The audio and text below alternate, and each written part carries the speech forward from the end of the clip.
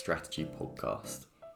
This week we're actually recording in rural France. We thought the one thing this podcast was lacking was a bit of glamour.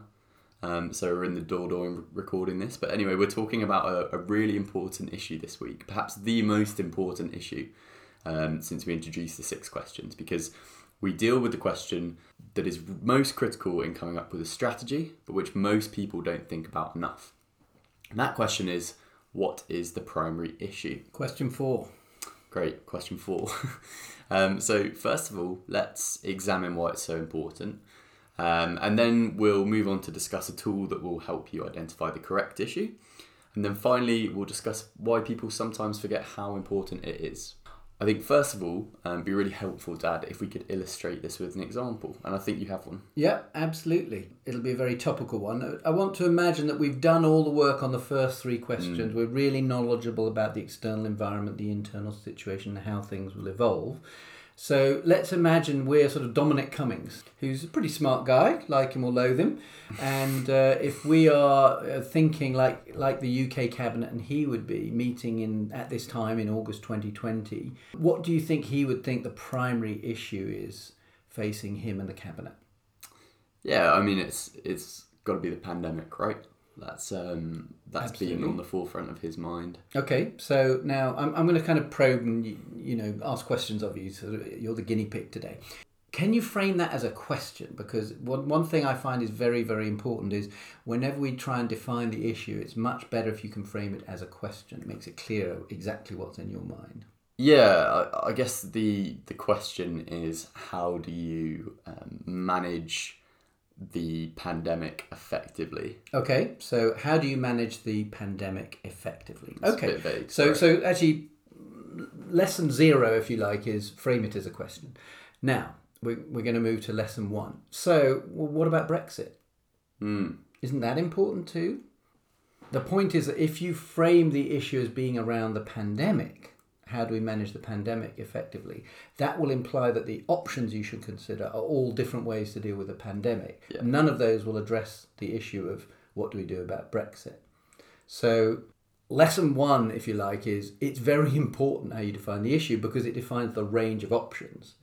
And lesson 2 is you might miss some of the options and the things you should be doing if you frame it too narrowly. So you actually want to frame it more broadly, often.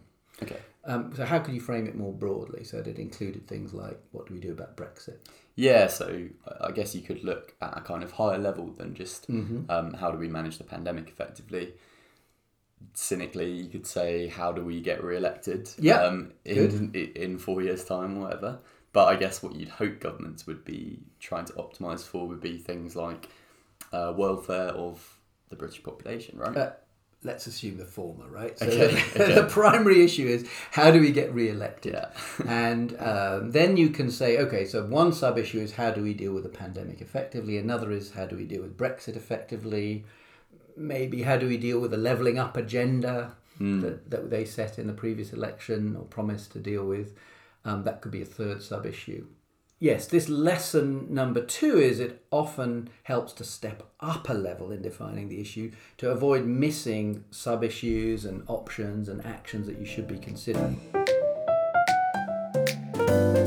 Okay, so wait, I just want to quickly recap. We had lesson 0, this primary issue, which I guess is one sentence that summarises what you're framing your strategy as. Question. And lesson 0 is that should be a question. Yeah. Lesson 1 is it's very important what that question is because it kind of limits and opens up a lot of totally different sub-issues, is what we're calling them. And options, options. What you think about as solutions. Yeah. And then lesson 2, it's important to just think at that higher level, what are you excluding and how could you include those other goals before moving on? Sorry. Yeah, Carry on. excellent. Carry on. Okay, so now having said you have to step up, it's also useful to step down because let's take that issue of how do we deal effectively with the pandemic. It can be helpful to think of particular sub-issues that really put your finger on something that is really current. So I'll give you one example, then maybe you could give me some others. So one would be, what should we be doing about returning holiday makers? At the moment, that's a very hot topic. The government clearly hasn't really sorted out anything very rational about it. So they keep coming up with sort of slightly crazy solutions that they get criticised for. And it's helpful to say that's an important sub-issue. Somebody needs to be handling that within the whole family of different issues around the pandemic. But are there other particular sub-issues that might be important for people to focus on? Another one that comes to mind is just vaccine management. How do you hedge the allocation of different vaccines that may or may not be effective? And I know the government's already sort of reserved orders of tens of millions for 3 different vaccines or something. So that's obviously a totally separate work stream or sub-issue, as you said. Yeah, so we want to come up with a family of sub-issues that cover all the important aspects of dealing with the pandemic. I think we've only got a couple so far, right? Yeah. But those are 2 pretty important ones. So that's lesson 3, actually, is it's often useful to step down a level of detail and break out the sub-issues below the primary issue to really prioritise where your team looks. Then you can get different members of the cabinet focused on, one's on vaccines, one's on dealing with the holiday returners, or perhaps it's a team of ministers in that case. I'm sure Cummings will do a bunch thinking about it as well himself. Okay? Yeah, great. Right. Now, you've actually already raised something around lesson 4, which is the last lesson here, which is I mentioned something to do with holidaymakers, which is very much a short-term pressing issue that should have been dealt with already. You mentioned vaccines and having access to vaccines, or how to have access to vaccines. I can't quite remember exactly how you framed it.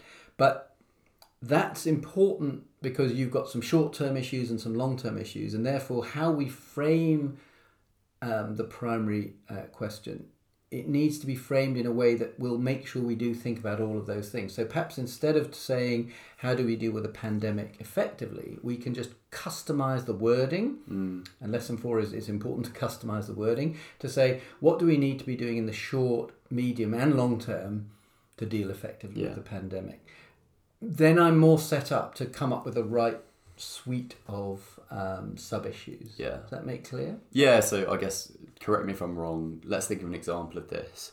One of the key trade-offs in this whole pandemic management is the balance between economy and health. Yeah. And that might be a false dichotomy, but maybe your issue is not how do we effectively manage it, but it's how do we minimise the death rate, or the number of deaths from COVID-19, which is similar issue but a different framing of the question. Yeah, so you could reframe the issues, as how do we minimise the total damage from the pandemic, which could actually even be a mixture of health and economics, or as you said, how do we minimise the number of deaths, which means that you think also of the deaths that are created because you put all your resources into dealing with a pandemic. And then what you're alluding at is you can look at different timeframes. How do we manage the short and medium term impact of... And obviously you can't define the primary issue in 700 ways, so you're going to have to pick one version of these. But my point is it actually does matter, the framing of it and the exact wording of it,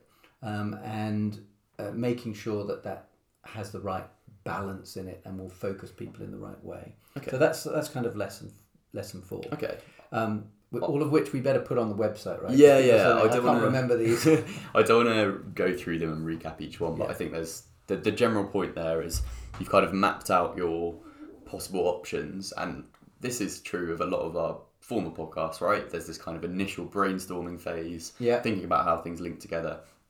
But then let's talk about the next step. So I think one of my key questions here is, we've talked about the different levels of issues. Yeah. And there's clearly a need to strike a balance between being all-encompassing, making sure you're focusing on all the relevant issues, but also being targeted and specific. Yeah. And in order to be effective, right, you need to have some sort of issue. So how do you balance those two and really hone in on one level of this, of these issues we're talking about? Yeah, great question. And that's where we come to what is the tool that I recommend using when dealing with this topic. And that is what I call the issue tree. So the idea here is you do at the top of a hierarchy have the primary issue, which we talked about was something like how do we get re-elected? And then you have the next set of sub-issues, which is perhaps, number 1, how do we deal with the total impact of the pandemic, which might encompass the health and the economic aspects as well, as we talked, short, medium and long term. But also, how do we deal with Brexit? How do we deliver on our levelling up agenda as other sub-issues? And then below that, you go even more detailed. So within the pandemic issue or sub-issue, you go to sub-issues. And what I do with management teams actually often is they know their business. They may not know it as well as they think, but they do have a lot of knowledge about it. So we jump straight into, well, what's the issue here? And because different people have a different perspective on it, some people will focus on one branch, so they'll be really obsessed with Brexit. Others will focus at the very high level. And don't forget, guys, this is all about getting re-elected. And that's good because you want everyone to map out the whole thing. And when you map out that whole issue tree, which can also look a bit like a mind map, by the way, those of you who know mind maps, the issue tree is the hierarchical version and the mind maps are more sort of dispersed one, but actually they have the same logical structure. Everyone can see that their issue is on there. They can see what other people are worrying about. They can see how they link together, what's the higher level ones, what's the more detailed ones. And it can create a great sense of unity within a team that, they're all focused on different things, but they all come together in a particular way. Yeah. Primary issue at the organisational level for the cabinet might be, how do we get re-elected? Okay. But within that, individual members of the cabinet might have as a primary issue, how do we deal with the pandemic, or how do we deal with Brexit?